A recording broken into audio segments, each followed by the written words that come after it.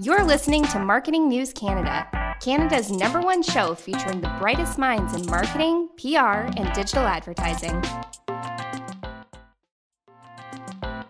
Thank you for joining us on Marketing News Canada. I am so excited because some of you may know my background was working in the nonprofit charity sector, and we've yet to have someone come on the show that talks about that, and it's talking about the connection between charity, fundraising, and marketing, and the world of marketing and advertising, and how fundraising, all that world connects. And also, I know that many of you listeners have said you love data, and want more of it. And so it is with great pleasure I want to introduce Alan. Alan, thank you for coming on the show. My pleasure. Thank you for having me. I'm excited to talk data. Alan, tell us about the name of the company you come from, because I'm going to say that wrong. Environics Analytics. Okay. Very, very cool. Give us a summary of what that is and what does that mean even? Because they're such big words, and break it down for us. Yeah. Environics Analytics, we specialize in taking geodemographic data, so at the postal code, 6-digit postal code, and we help sort of companies understand, how people behave within the postal code. So simplified, if you live in BC, we help you understand based on the postal code what your behaviors are. So based on your demographics, your psychographics, your values, the different things that you consume from the social media, web, all those things. So we help companies better understand that and then learn how to implement it through segmentation, modeling, all the complex stuff. But just really at the end of the day to help them solve business problems. They have business problems. We have data that can help answer that question. Yo, you got a problem. Hey, I'll solve it. Check out the hook. It's kind of like a little Vanilla Ice there, Alan. Yeah, exactly. Love Vanilla Ice. So, origin story. How do you get to doing what you're doing now? Like, how did you get into wanting to do this, and what was kind of the journey to this place? Long and winding road, to be honest. I actually started at the agency side of things.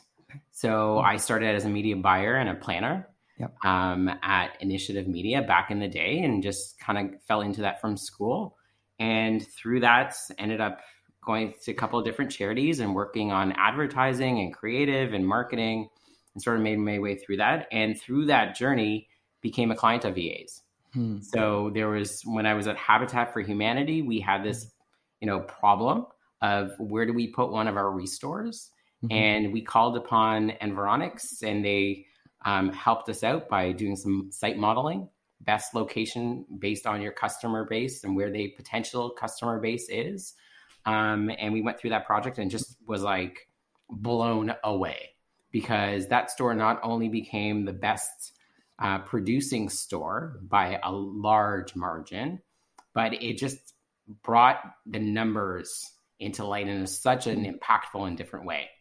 And then lucky enough, in my next job and the ones following, EA was also a vendor that everybody was using and was happy about. And I was like, oh my God, I got to play with data some more. From the marketing perspective, I got to see how it sort of gets incorporated into branding work and campaign work, and choosing different mediums to work with. And I was always blown away how you can translate a number, an index number, into really strategic, tangible outcomes. And one day they asked me if I would join, and I said, absolutely, sign me up. And here I am, a couple years later, now helping clients and having that, I guess, deep-rooted knowledge of what it's like to be on the other side and some of their problems. So it's not only just what is your problem, but you work within a very particular space that has different nuances. If we're talking about charities versus government versus energy companies or automotive, everybody has a similar-ish problem, but with a slight nuance. So understanding the nuances was really important. So we help different charities and governments and different organizations sort of help solve their problems. So if I have a direct mail piece that I want to send out, and I look at Victor 1 Mary 2 Radio 6, right? And then EA, essentially, you guys could say to me, hey, you know what? In that one, use this stock image because people are going to connect with that more. But on Victor 1 Mary 2, W3, use this stock image. Is that an example of what you guys would do or suggest with the data? Yeah, it's a little bit more deep rooted than that. Yeah. So we do have a segmentation system called Prism.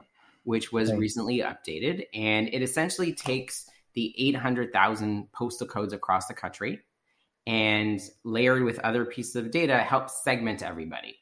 So your postal code or all the different postal codes will have things like age, income, your values, like what really is impactful and means something to you. Again, your behaviors and all of those things. And based on that, we can kind of tell, what do we sort of strategically think is the best sort of product, or how to sort of put together a direct mail piece in your case, in your question. So you will act potentially differently in your postal code than the postal code next to you and the one after that. It could be because, different stage of life, different connections, the way things sort of resonate with you would be different. So we take all of those factors into play within the postal code, and then we help our clients sort of then build out what marketers call personas.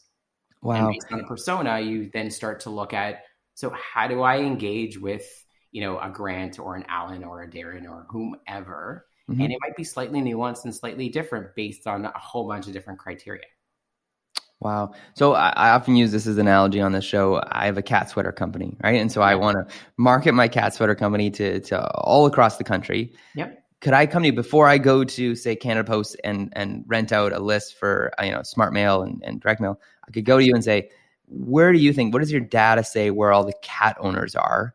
And you would pull from your data points to give me some suggested postal codes. Yeah, that's exactly it. We would look at, who has an interest in cats as a pet, who loves cats, and then kind of build out that little persona for you and then map out, okay, so where do these people reside? How many of these people are there? So, there might be 10,000 people. There might be 10 million people in the population that love cats, probably more so to the 10 million than the 10,000. And then kind of look at, okay, so what's the best strategy, mail or otherwise? But if mail is one of the routes, then we kind of look at, okay, so how do you target those postal codes and how to use, Canada Post effectively? It's amazing. So if I'm coming to you and I'm saying I want to, this is my problem, I know you can't kind of lift the hood up fully or give away all the trade secrets, but where do you get some of that data from? Like, what is it that creates that secret sauce or that kind of magical map that you have that helps us? Secret sauce. So, a lot of it is really based on Prism, and we have over 80 different partners across the country that we work with. But if you think about it, a lot of it starts and doesn't end, but starts with the Canadian Census. So we build on the census, as well as other sort of resources that are out there in the government. And then thinking of like Equifax and some other sort of sources that we pull in, anonymized data. All of it's anonymized. It's privacy friendly, which is really important. Yes. And then we kind of model it down to the postal code. So we're pulling all of these different resources and all these partnerships that we have to help build out every single postal code.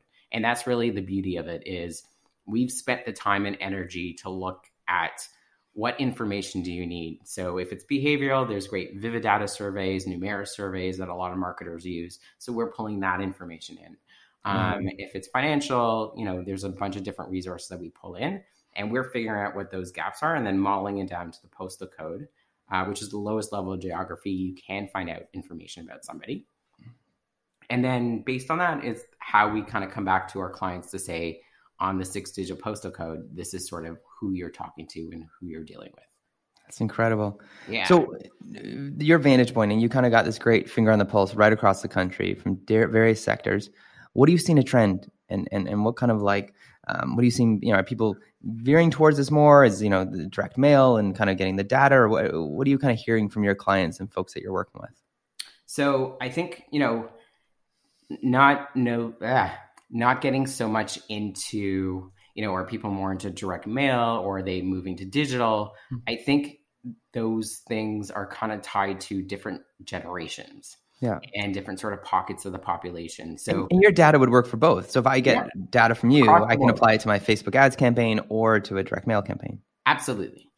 We give you, think about it more of the 360 view outside of other specific mediums that you're using. So, Facebook knows a lot about you, but they typically know things about people in the Facebook environment. Yes. Same thing with TikTok, same Yep. thing with Google and all those. They know people within that environment. We bring data that goes well beyond that and how people live in the general population. That's really what geodemographics is all about, right?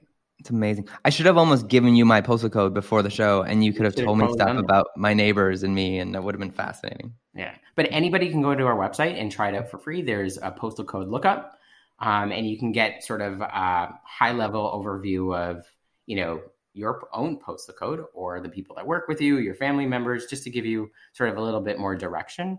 And yeah, it's pretty interesting. And we've even worked with real estate companies when people are looking for houses. Yeah. Don't you want to know, the different areas that you're looking at houses? What are people like? What's education like? Who's going to be my neighbor? Wow. That is amazing. So maybe this is a silly question. Most people know this answer, but for me, what is a postal? Like, how far is it? What is the average? Is it so many blocks, so many square footage? Like, what is a typical postal code in Canada? So a typical postal code in a more dense area, you're looking at about 14 to 16 households. So not a very large amount of households. No. And in some cases, when you're looking at apartment buildings, they can have multiple postal codes. So blocks are usually, one step up, and you're looking at multiple postal codes. Yep. But depending on the area, you can really be looking at a very small, finite amount of people.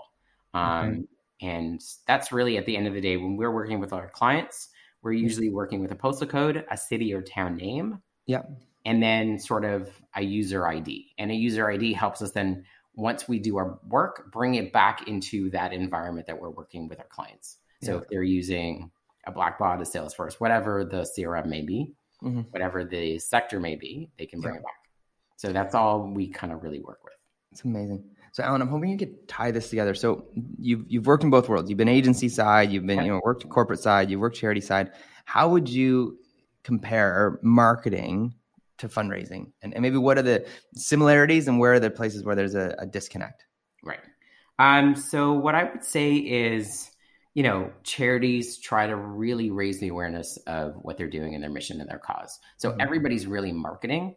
I think the end of the day, it's really, you're looking at sales versus fundraising. So one goes back into your mission to help the mission versus one goes into shareholders or revenue to grow. So in both cases, you're hoping to grow what you're doing, whether you're a Habitat looking at a development in housing, poverty housing, and hoping to build more homes to solve the problem. Or if you're Nissan and trying to sell more cars, shareholder for innovation and all that fun stuff. So I think that's really the nuance and the difference. It's where the revenues go and towards what. One is more mission driven versus one is more for profit. Per se. But in terms of marketing perspective, I think there's a lot more similarity than difference. I think what you're really looking at is the not-for-profit tends to be a little bit further behind in their marketing practices, mostly because they're not, they don't have the financial means that a corporation might have to actually invest in people or infrastructure or what they're sort of testing and doing. So I think that's where data and analytics sometimes can help bring everybody up or close the gap on some of that to be a little bit smarter in where you're investing your money and time. That's so really I think cool. that's the real, big area where a lot of not-for-profits are now coming back and saying, if we need to be leaner and smarter as we've always been, but more so during these times, data and analytics is definitely an area that can help us do that. So we can be smart about what we're doing, what we're testing for direct mail, what we're sort of looking at partnering with media companies or spending our time on Facebook, Twitter, and all that stuff. Wow. So if you were to sit down and you and even now you've got this chance to give some advice to brands that are listening and maybe agencies that are listening, what's your advice today that you wish someone would know, or what's the a few things that you're like, man, if you just knew about this, or if this is a piece of data you got to be studying and it's people don't understand this piece of data enough. Love that question, and my team is probably going to kill me for this because they hear about it all the time. For me, it's really the values piece. We have a data set that's called Social Values that's based on a survey that's done by our sister company, Environics Research. Annual survey that they do and really get at the heart and minds of Canadians. Did you make a cool poster of it one year and like with illustrations and like? I think there were some posters with years ago. Yeah. Okay. Do people still make posters though? Absolutely. We had posters in our office. Man, I love posters as a kid. I'd always be cards. We used to have also cards for Prism, our system, and you can flip the card open and see, oh, I'm a number 1 or I'm a number 7. Because remember trade shows and events and you'd hand stuff out at? What is that? Pre-COVID days? Sorry. But you had this poster, you had it broken out, yes? Yeah, we used to have a poster that showcased Prism and then kind of on the flip side looked at different personas and sort of the social values and all those things. But coming back to the question, I think that is one thing that a lot of people, especially marketers, they miss. It's when I hear about, there's Black Lives Matter, the social movements that are out, and all the other things that are happening right now in the world. Like, should we as a cause or we as an organization, put down the mute button or put down the volume on what we're doing and be more mindful of what's going on there, or jump on those bandwagons of the corporation? And what I say is really it all comes back to social values. Our values, our inherent values as people doesn't necessarily change. As you grow, those may get stronger, but you're not going to change your values and who you are. So things that are important to you from, the education perspective, from the social justice perspective, from the healthcare perspective, those things don't change. So even though it might be in the news and it might be more prominent, it doesn't mean me as an individual will all of a sudden change my values to say, now I believe in this or believe in that. Or I want to get on board on this or that. And I think that's where people miss the boat a little bit, because social values essentially will drive your messaging, your visuals, and who you include in the sort of campaign. So, if I use a quick example, if I have low sense of authority, it means I don't look at people in authoritative positions as someone I want to listen to. So if I have an ad coming from a CEO of X company, whether it's car, government, or other, that's not going to resonate with me and it's going to go right by me. And things like that, really from a values perspective, is really where marketers don't tap into the data really well. And it doesn't matter what sector you're in. What I'm seeing, and I think a lot of my colleagues would say the same thing, is just that is one of those gems that we have that a lot of people bypass because they want to know, mobile analytics, which is great. And the newest thing that we're working on, which is really powerful. And also behaviors on social media. Are you on TikTok? Are you on Instagram? What's going to motivate you to watch those different things? But a lot of that's really derived from values. The way we see the world, what resonates to us. So why does a cat campaign on TikTok really consume you and you can be sitting there for hours? Because obviously there's a sense of, community and animals and all those other things. There's probably a whole bunch of stuff that you can put together in your persona, which would be different from mine. And if we talk about cat versus dog, and I lean towards dog, have a new puppy in the house. Love him to death. That's amazing. So, I might be more interested in dog pictures, or, if there's a third person that we're sort of looking at, maybe they don't like any animals because they're all about tech. So they might be going to whatever the, Twitter or Instagram because they're all obsessed about tech and that's where they're finding it. So I know a lot of these sort of programs have algorithms and all these models built into it, which is super key, really important. But that's a really big thing that marketers in general and corporations sometimes miss when they're thinking about, should we be on one or the other or all? Because they haven't done the full work and really understood out of the persona, what is the messaging that's going to resonate? And why are they on these platforms? So an example could be like, correct me if I'm wrong here, but if I say I run a Shakespeare festival and I hire a marketing firm, and the marketing firm makes the assumption, people who have lots of money, affluent people, that's who we got to market to. Let's get the most expensive postal codes. People who have the most amount of money, that's who's going to buy tickets.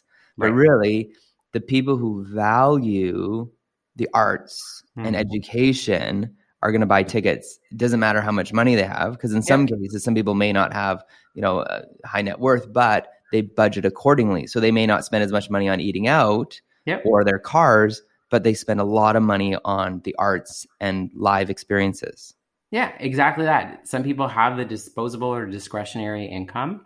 So, it's easier for them to save. Some people don't. So it might take a little bit more for a subscription, or they might go one time versus, every time and get a full membership. But that's really the beginnings of looking at who's really my target market. Yeah. How many of those people exist in my sort of area? Because if you are, say, in Ontario, you don't want to be looking at people in BC because that's going to take a little bit longer or a little bit more to get them over. Or in Newfoundland, things like that. But looking at within my area, what are all the people that are there? So what's my capacity? And then saying, what do I need to do to go get them? So what's the messaging that's going to resonate? Is it about the arts and the importance? Is it about the play? Is it about the timing? Whatever it may be, really digging into that and then looking at where do they spend their time? Do they read the newspaper? Do they go on Twitter? Do they look at their grandkids on Facebook? What is it? And you have that data, kind of their habits on social platforms. And is this what you touched on the mobile data? Is that the data that you can provide? Yeah. And mobile data is sort of the newer data that we're digging into a little bit more. And it's looking at, again, from a privacy perspective, our phones have little pings that go out. So what we do is we get aggregated information of people kind of moving around and then trying to figure out what postal code they're in. So you have a sense of persona. Again, privacy friendly, it doesn't come back to one individual, but just a group. And then looking at, okay, so if we have all these personas, this is how they travel. So, do we use outdoor advertising for them? Or, is there a mixture here that we should be looking at in conjunction to everything else we know about the persona? It's incredible. Say goodbye to your credit card rewards. Greedy corporate mega stores, led by Walmart and Target, are pushing for a law in Congress to take away your hard-earned cash back and travel points to line their pockets. The Durbin-Marshall credit card bill would enact harmful credit card routing mandates that would end credit card rewards as we know it. If you love your credit card rewards, tell your lawmakers, hands off my rewards. Tell them to oppose the Durbin-Marshall credit card bill. Everybody in your crew identifies as either Big Mac Burger, McNuggets, or McCrispy Sandwich. But you're the Filet-O-Fish Sandwich all day. That crispy fish, that savory tartar sauce, that melty cheese, that pillowy bun. Yeah, you get it. Every time. And if you love the Filet-O-Fish, right now you can catch two of the classics you love for just $6. Limited time only. Price and participation may vary. Cannot be combined with any other offer. Single item at regular price. Ba-da-ba-ba-ba. So in a perfect world, every client that comes to us, agency workers, and every brand that's planning a campaign should spend, I guess, 1 to 3 months with your organization, getting the data, getting ready so that when we do launch a campaign, we're doing it with authority, with clout, and with kind of a backbone. Yeah, exactly. And we do work with a lot of agencies already. So we have great partnerships, and our data a lot of times is in a lot of the software and the work that they do when they build their segmentations and personas. But it's really also understanding the pinpoints. So, we specialize in helping agencies and partners and their clients sort of better understand sort of their values and really the messaging. So there's less of the guesswork involved when you're trying to look at creative 1 or creative 2, which is going to be the most impactful. Yeah. Language 1 versus the language in the second one, which is going to be the most impactful because you can test it with the data and then you can do your qualitative and all the other tests you need to do, but you can be more intentional. It's incredible. And that's really my word for the year is being more intentional.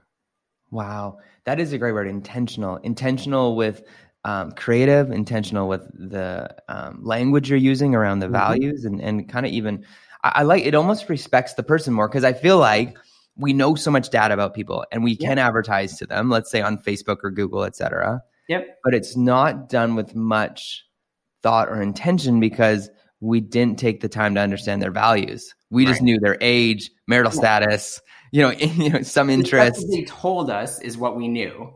Yes. But we might have not asked them all these questions, and being more intentional is being more mindful of that journey we have with our customers. And I know we all talk about journeys, when we bring them in from the brand, how do we keep them loyal? How do we keep them going through that sort of journey mapping or brand mapping? And it's just being more intentional about that it's a journey that's being done by both sides, right?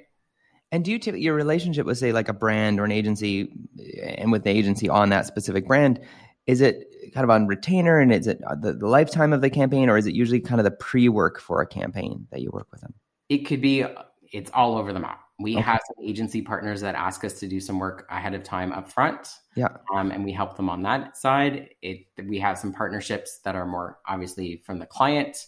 So we're kind of part of that whole mapping through the journey, and even towards the end of looking and analyzing, how did that campaign do? What have we learned? What can we tweak as we continue to test to see what's really working, what's not working, different areas that we can make it better and enhance it. So our relationships really vary across the board, across all the categories that we're in. It's amazing. So Alan, for you personally, like you have the coolest job, right? It's so neat, right? You kind of almost have like it's almost wizard like I feel like you have these magical maps, and you get in this bag, this magical bag, and you pull them out and help people on their journey, right? Or I don't want to like go to like Dora, right, with the magical map. You help people figure out where to go, and who's there when you're about to go there, because the map tells you, okay, this is where you're going to go. There's going to be a bridge, and there's a troll under the bridge. Yeah. The troll likes these sort of candies because these are the values of the troll. But what do you do personally? Like, where do you go for like your own inspiration when it comes to like, books you read, podcasts you listen to, kind of e-newsletters you subscribe to? What gives you inspiration day to day in your job? So first and foremost, I obviously listen to this podcast. Canadian News Canada is on my listen to list when I walk the pup.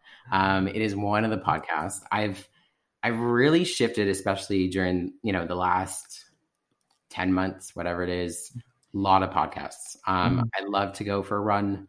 I love to bike. So when I do those kind of things, that's my opportunity to sort of learn. And also when I walk the pup. So I listen to a ton of different podcasts, covering different subjects, just to learn, because you can always learn something out of a podcast that might be not relatable to what you do, but it might bring you back to say, oh my God, I didn't think about this idea because I didn't think about it in this particular way. And somebody kind of shed a light on that. So anything from, the Brene Browns of the world, love listening to some of that perspective, leadership, to I'm trying to think, putting me on the spot. There's just so many of them. There's so many. I have a list of like 4 or 5 that I listen. And then, so I've started, I just realized Peloton is a free app for at least for 2 months right now. And it has a bunch of running sessions on it. So I've been having people not yell at me, but like direct me during my runs. And then there's really good music during it. Yeah. But I feel like if I go on, say, like a 30-minute run, do you preload them? Like, do you use Apple Podcasts? Are you more of a Spotify guy, or what's your go-to?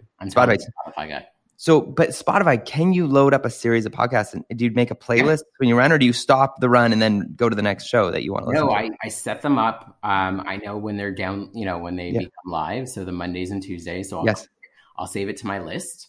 And then I'll just kind of listen to them and then break it up with different playlists that I have. Like anything Coldplay is an absolute.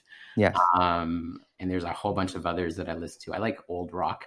Yeah. So I listen to a lot of that, but I just kind of set it up and just go through it. Sometimes I'll listen to a podcast more than once. Yeah. And kind of just digest. I thought I heard something about this, and then I'll sit down with it for 20, 30 minutes and kind of just say, oh, that's what they meant. That makes sense. So I'll make a note about it, but I'm obsessed with podcasts. That's awesome. And what about any like books or e-newsletters that you're saying, hey, as a marketer, this is something you should check out? That's a great question. I go through books really quickly. I love biographies, autobiographies. Okay. Yeah. Some of them. So the Barack Obama one obviously is one that's now on my reading list. Yeah. And one that I'm about to get started on. But I kind of just go through different autobiographies. I love to learn about people's lives and their history, but also some of their thinking of what made them successful and their perspectives. I think podcasts and books give you a different sort of opportunity to learn about people's perspectives and ideas. Yeah. So I'm obsessed with that. It's true. I love, I'm a huge Malcolm Gladwell fan. And so his revisionist history is a favorite. And then Terry O'Reilly's Under the Influence, just kind of giving the history of marketing, I find really fascinating. He's got a new season out now, which is great. So So, Alan, speaking of getting to know you, you were the first to go through this. We're going to go Marketing News Canada rapid fire questions. Do you feel ready? I feel absolutely ready. Amazing. We want to get to know you, a bit about yourself, the person behind the brand. And as someone goes to reach out to your brand, gets to know, a bit about you personally, as that, they don't feel as intimidated maybe by this large data incorporation that, they might be thinking this is a massive robot machine. But no, Alan is a really great guy behind the... Down to earth and not so intimidating, not the big data geek. Yeah. What was your first job? First job, I sold newspaper subscriptions for the Toronto Star. That's amazing. Night owl or early bird? Depending on how you look at it, I get up like at 4 a.m. and I go for a run. So I don't know. Some people think of that as night. Some people think of that as morning. So depending on your view, but I think I'm a morning guy. But yeah, somewhere in between, I guess. It's awesome. Cats or dogs? Dogs. Absolutely. Dogs. Okay. Amazing. Dark or milk chocolate?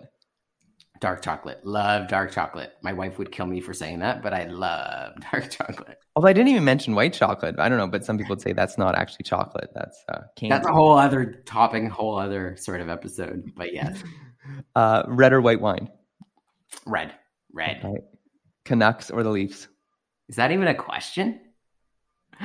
Leafs, absolute Leafs. Die hard since birth. It's amazing. Dessert of choice? I love ice cream. Okay, that's amazing. Any kind, specific, or just ice cream in general? You'll take it. I love chocolate. I am lactose, which kind of sucks. Yep.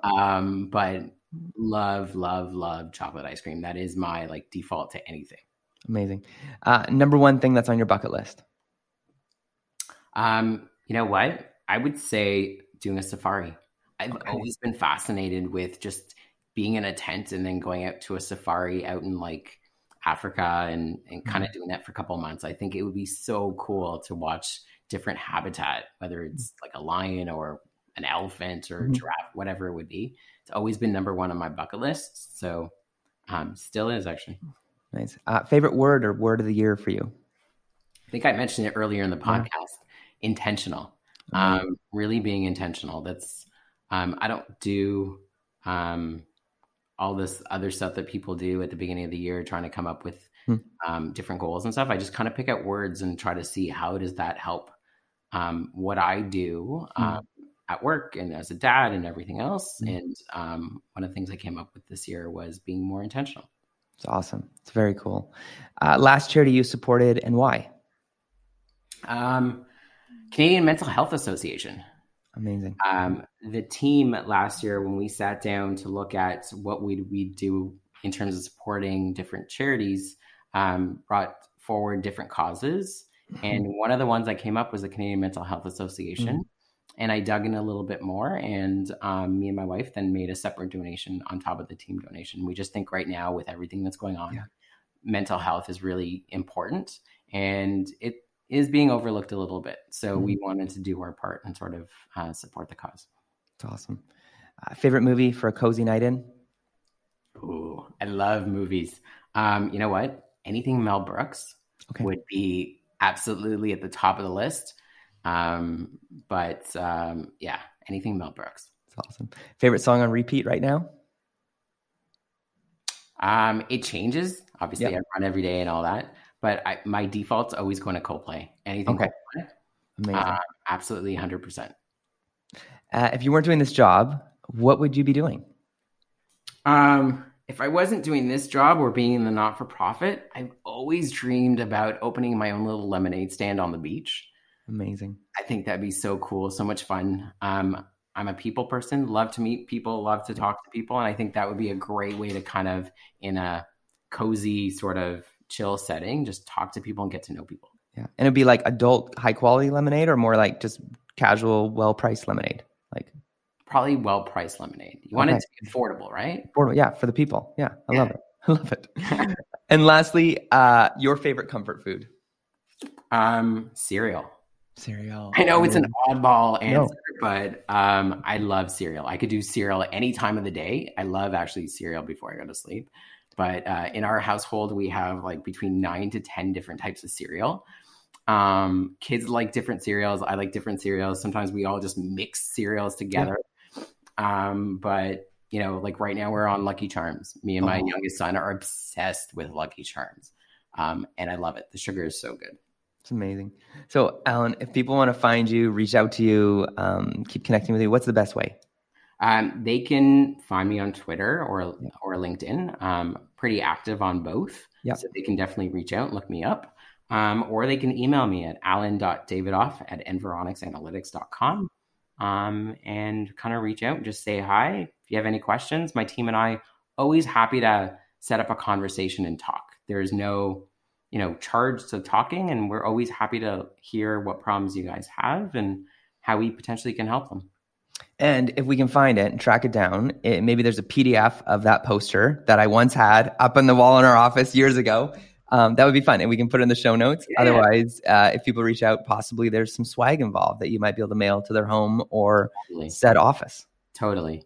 If people even are interested, and we talked about this earlier, just go on our website, environicsanalytics.ca or .com, and kind of just look up Prism. And there's a free lookup. You can type in a postal code and just find out more about that postal code, the income, education, stage of life, just to give you a sense of who that is. And then, we talked about values and all of those things and behaviors. It gives you sort of a high level understanding of all those things and starts to give you an idea of how powerful data could be and how your organization could be using it. So I think that's the best swag that anybody could ever get. It's just kind of looking at that. And if anything, I personally think that it's great for office games, game night. Just type in postal codes, guess, drinking games galore. So that is a great idea. That's very fun. I'm so excited to do that after this and to see what they say about my neighbors and I. So thank you. Exactly. Welcome. Thank you for being on the show. Really appreciate it. My absolute pleasure. Thank you for having me. Thank you for joining us on another episode of Marketing News Canada, and we'll see you next time. Thanks for listening to Marketing News Canada. For more episodes and other great stories from Canadian marketers, visit marketingnewscanada.com. All episodes are recorded at the Jelly Marketing Studio, thanks to our producer, Chris Penner, and editor, Travis Jeffers. What's so special about Hero Bread's soft, fluffy, and delicious breads, buns, and tortillas? These ultra-low net-carb baked goods contain zero sugar, fewer calories, and more protein than the leading brands, and are high in fiber to support gut health. Shop now at hero.co.